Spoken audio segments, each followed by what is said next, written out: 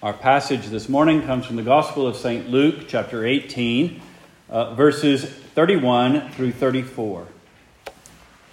Before I read the passage, let's go to the Lord in prayer that He would bless the reading and preaching of His word.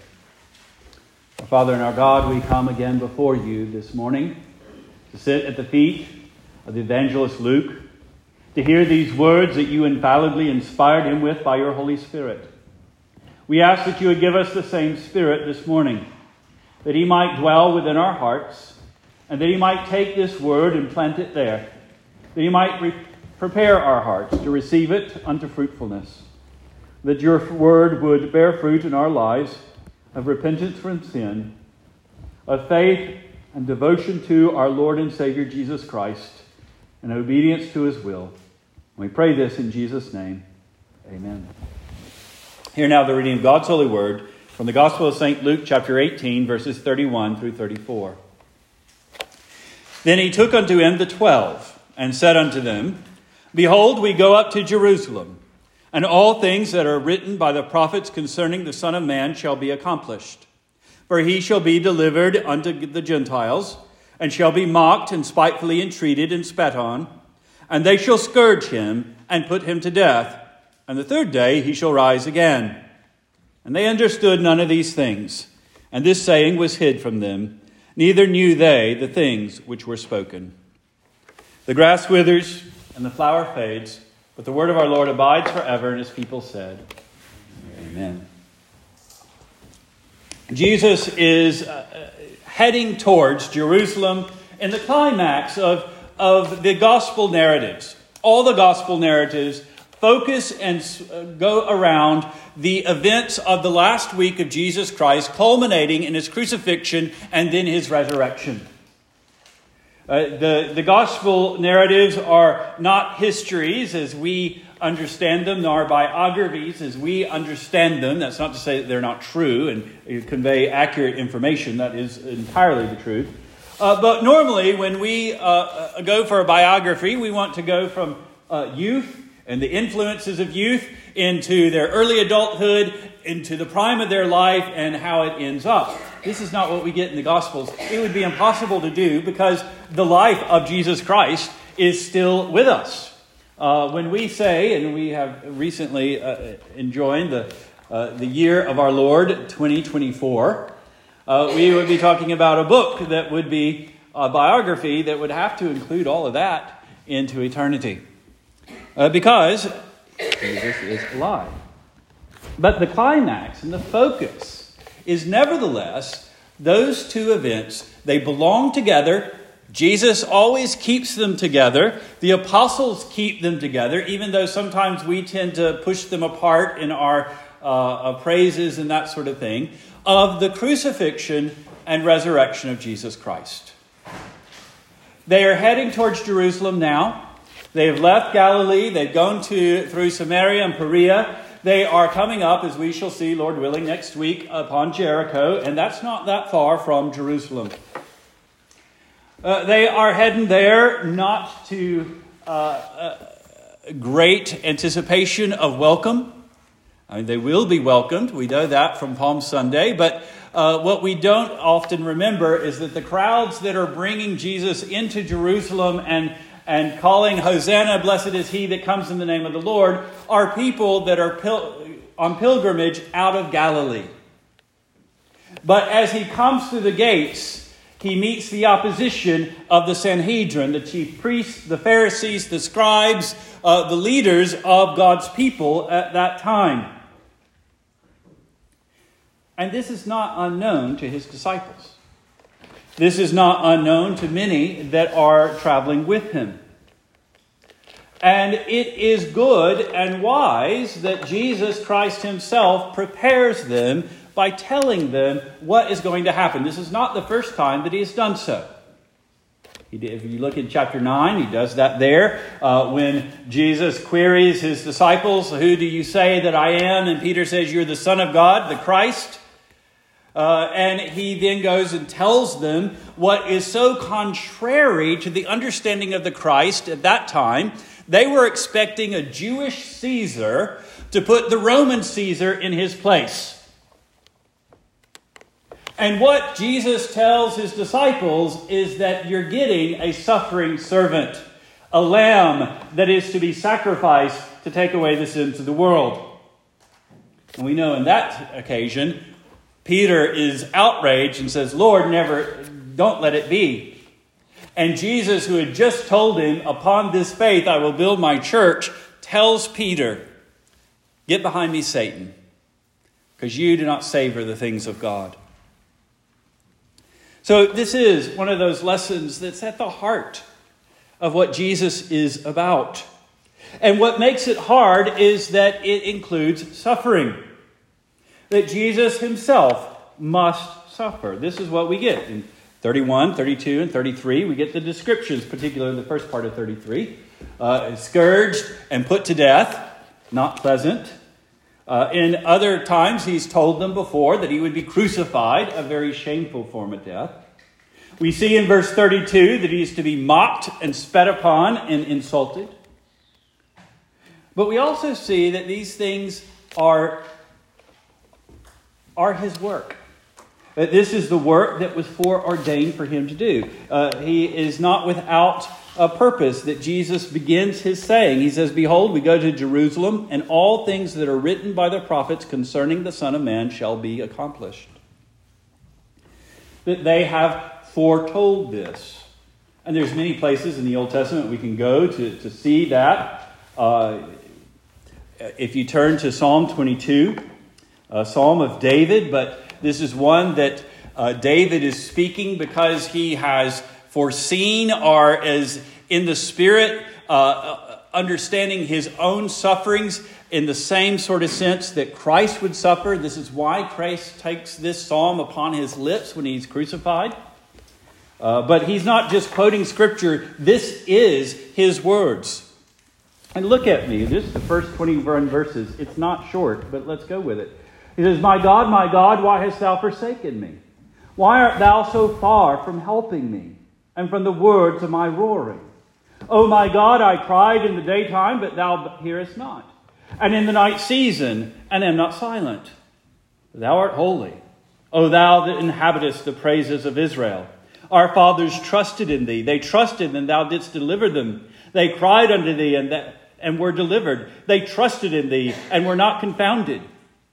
But I am a worm, and no man, a reproach of men, and despised of the people. All they that see me laugh me to scorn. They shoot out the lip, they shake their head, saying, he trusted on the Lord that he would deliver him. Let him deliver him, seeing he delighted in him. But thou art he that took me out of the womb.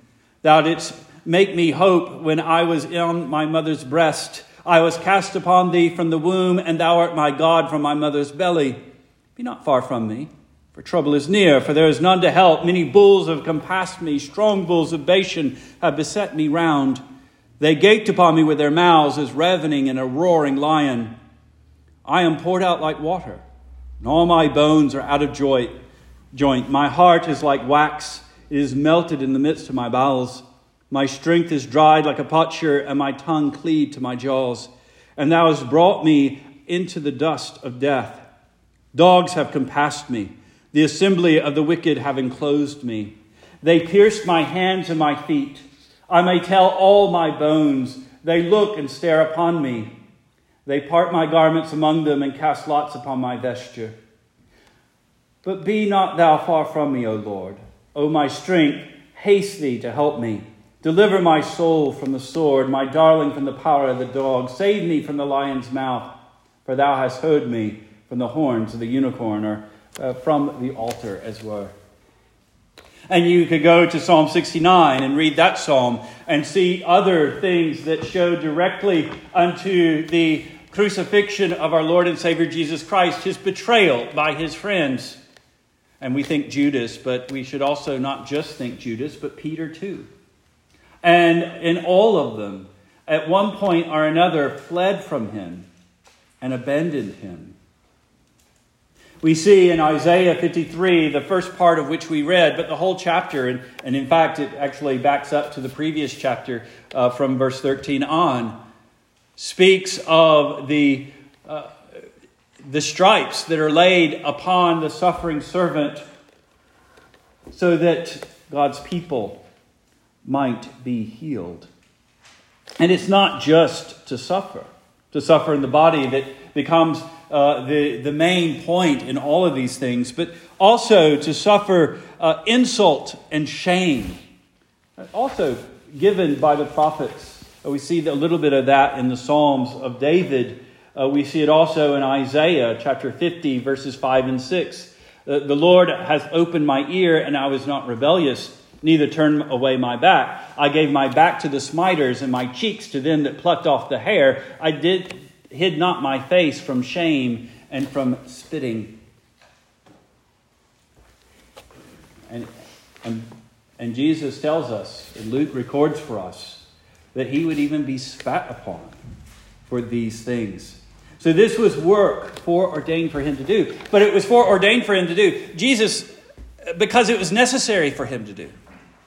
Jesus doesn't go around fulfilling the prophecies because they were prophesied. We ought not to think that Jesus had to do this and this and this and this and this because this and that prophet said that this and this would happen. That's not why Jesus does any of that. The prophets saw and made their prophecies on the basis of what they understood Jesus must endure. That the focal point, the beginning, even though it's not the beginning in time, but it is the beginning in the plans of God and the decrees of God, was the suffering of Christ. This is why in the book of Revelation that we have Christ, the Lamb that was slain from the foundation of the world. Not that he was already crucified before the world came into being, but because that was the plan from the moment the world came into being. That this was a work that he had to do. As we read in Isaiah 53, verse 6, all we like sheep have gone astray. We have turned every one to his own way, and the Lord hath laid on him the iniquity of us all. Why did he do it? Why did he lay on him the iniquity of us all? Because we could not bear it. And if he was to redeem a people, now his justice did not require that any sinner be saved. The justice of God, the glory of God's justice, and therefore goodness, is perfectly fulfilled if every sinner goes to hell.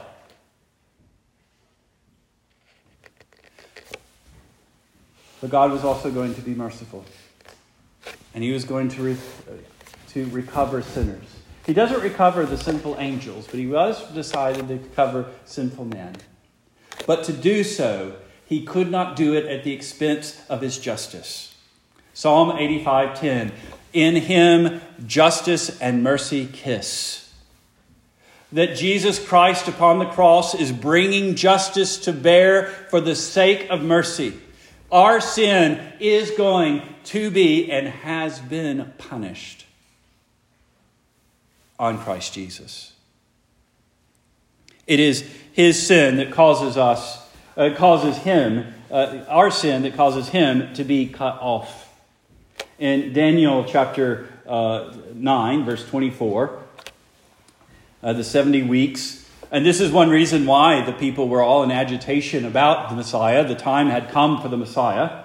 70 weeks are determined upon thy people and upon thy holy city to finish the transgression, to make an end of sins, and to make reconciliation for iniquity, and to bring in everlasting righteousness, and seal up the vision and prophecy, and to anoint the most holy. Know therefore and understand that from the going forth of the commandment to restore and to build Jerusalem unto the Messiah the Prince shall be 7 weeks, and 62 weeks. The street shall be built again, and the wall, and even in troublous times. And after 62 weeks shall Messiah be cut off, but not for himself. And the people of the Prince shall come shall destroy the city and the sanctuary, and the end thereof shall be with a flood, and unto the end the war of desolations are determined. So we see that the Messiah is to be cut off, but not for himself, but for the sake of his people. And this is what is prophesied. And the shame, therefore, heaped upon him.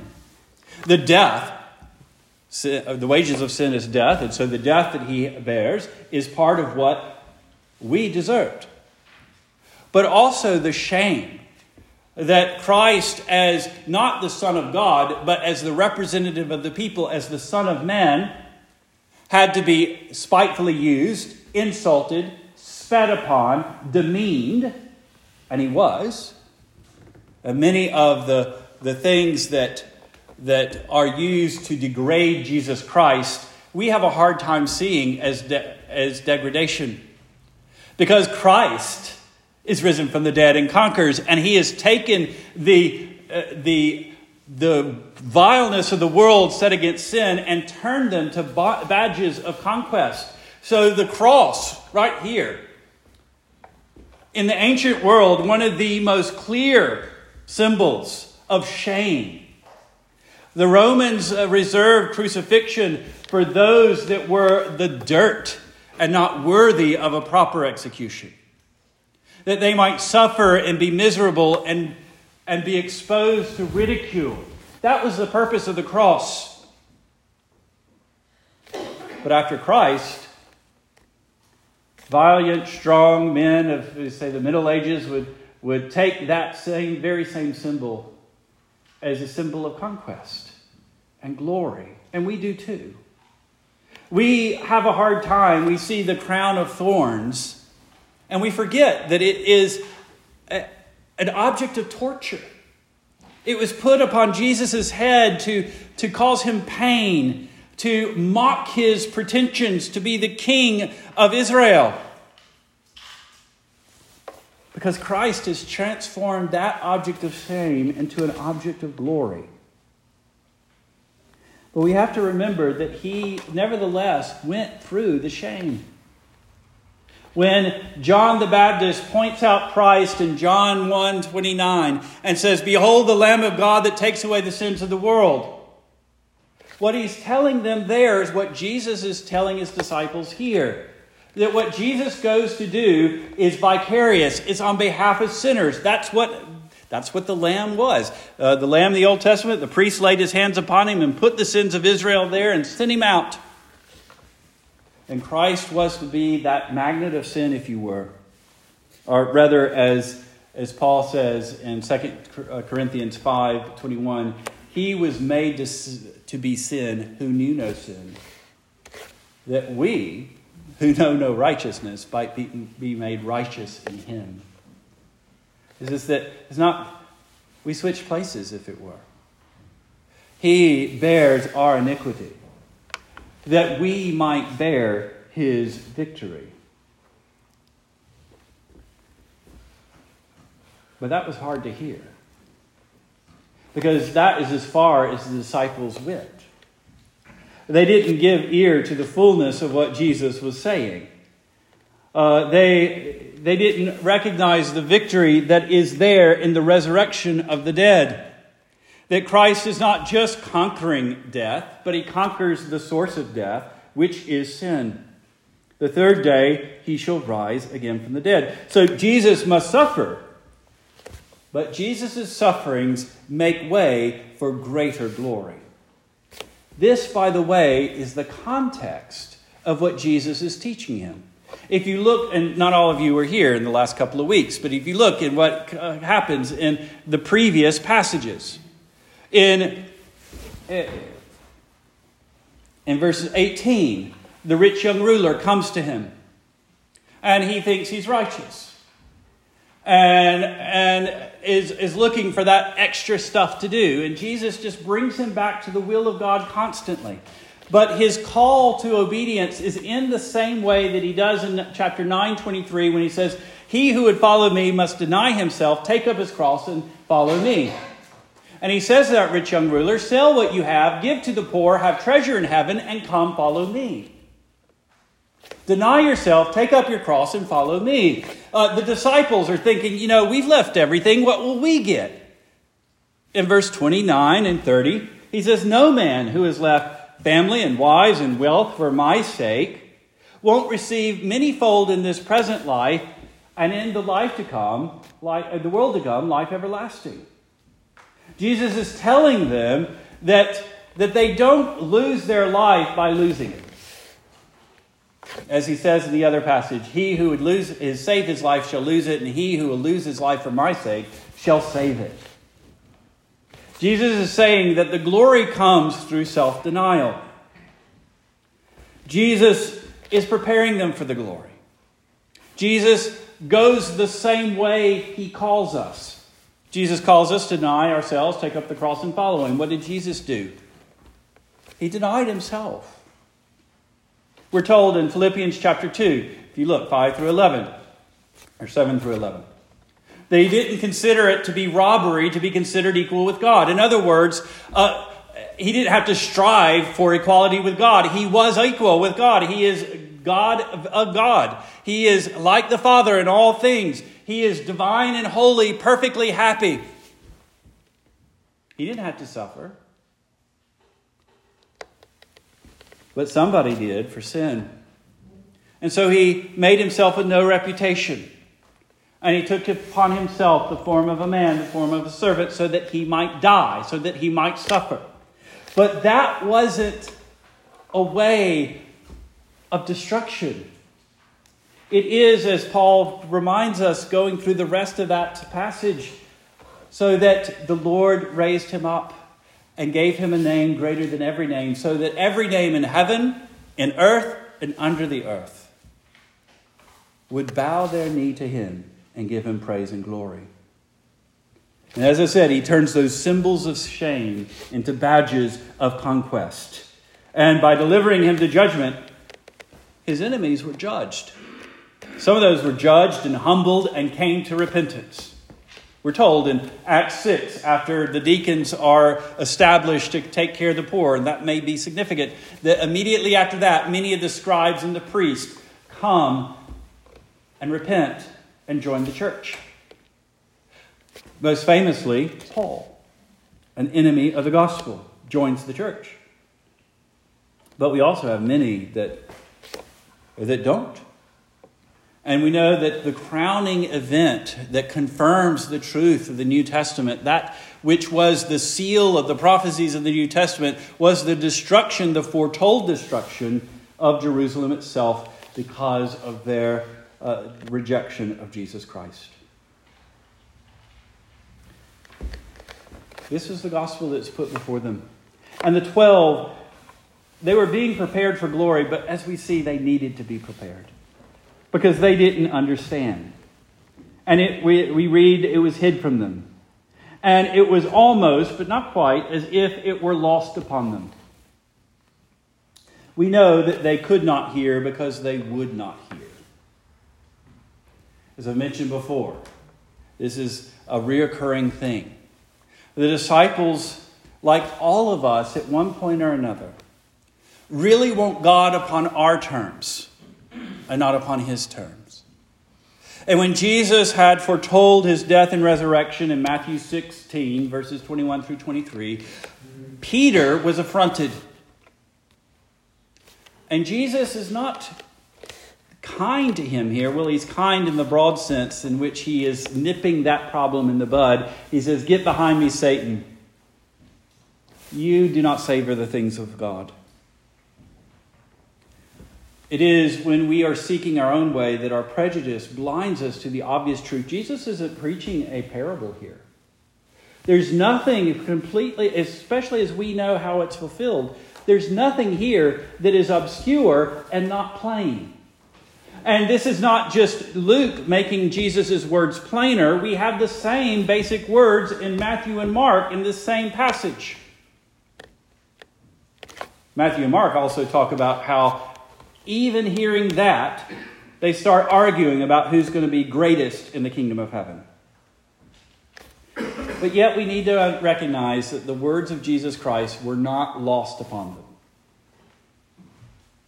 The word never returns unto God void. Judas, certainly, as a part of the betrayer of Jesus Christ, was bringing upon himself the judgment that was due him. But these words robbed him of excuse. And the gospel is fulfilled even in him. But the other disciples, these are words that comforted them. And we shall see also at the end of Luke's gospel that he is quite clear that it is talking with the disciples, that it was the fact that these things that Jesus told them in past that they started to come to understand that gave them the greatest comfort. Sometimes you leave this church, and as soon as the sunshine hits you, you forget everything that was said here. That doesn't mean that what is preached is vain. God in his mercy sometimes brings the word to bear upon us at a later time. Sometimes the lessons that our parents or Sunday school teachers or school teachers sought to inculcate upon us are only lightly heard by immature minds, and it's only as we experience things that we realize the mercy that God has prepared for us. And so this too was not given to discourage the disciples, but to prepare them and build them up. What we learn from here is that we can bear the cross because Jesus is preparing them to bear the cross. But he's preparing them to bear the cross by telling them that he goes before them in doing even that he bore the cross. And when we consider Jesus' work, that he was suffered, that he was insulted, spat upon, that he was scourged, that he was brought into misery and pain, that he was made a mocking, and that he died an ignominious death, but worst of all, that God himself, the Father, forsook him, because that is the work that he took upon himself to do. It should drive you and I to repentance and faith. Because we need to remember that every one of those things that he suffered, the vileness that was put upon him, was the vileness that you and I deserve for insulting the holiness of the God who created us and sustains us. So we ought to humble ourselves when we see the suffering of Christ as our own sufferings. And we ought then, therefore, to cling to that love that led him to suffer so that we wouldn't have to. And then Jesus' work upon the cross gives substance to your own. Paul says at the end in 1 Corinthians 15:58, considering the death being swallowed up in victory, that corruption has to put on incorruption, mortal must to put on immortality. He points to Jesus Christ. He says, therefore we know that even in this present vain world, our work is not in vain in Jesus Christ. That he brings substance to our sufferings. If he calls you to a cross, it's because he's causing you to rise above it. If he calls you to bear suffering, it's because he has a far greater weight of glory in store for you. There is nothing that you deny yourself. As Jesus tells his disciples in our passage just a couple of verses before, that God wants to restore manyfold in this present life and in the world to come, eternal life. And if he paid to give such a life to you, then we can deny destructive vanities to receive it. Let's pray. Our Father and our God, we come before you this morning in the name of Christ. And we ask that we would never shrink back from contemplating that great work of our Savior. We know, dear Lord, that he reigns in heaven above at your right hand, that he is coming again in glory to receive us unto himself. We know that his glory, even in heaven, is the fact that he was the Lamb slain from the foundation of the world. Oh, what love. We ask, Father, that you would give us the grace to love in return, to love you with all of our heart and soul and strength and mind, and to love one another as you have loved us. In Jesus' name we pray. Amen.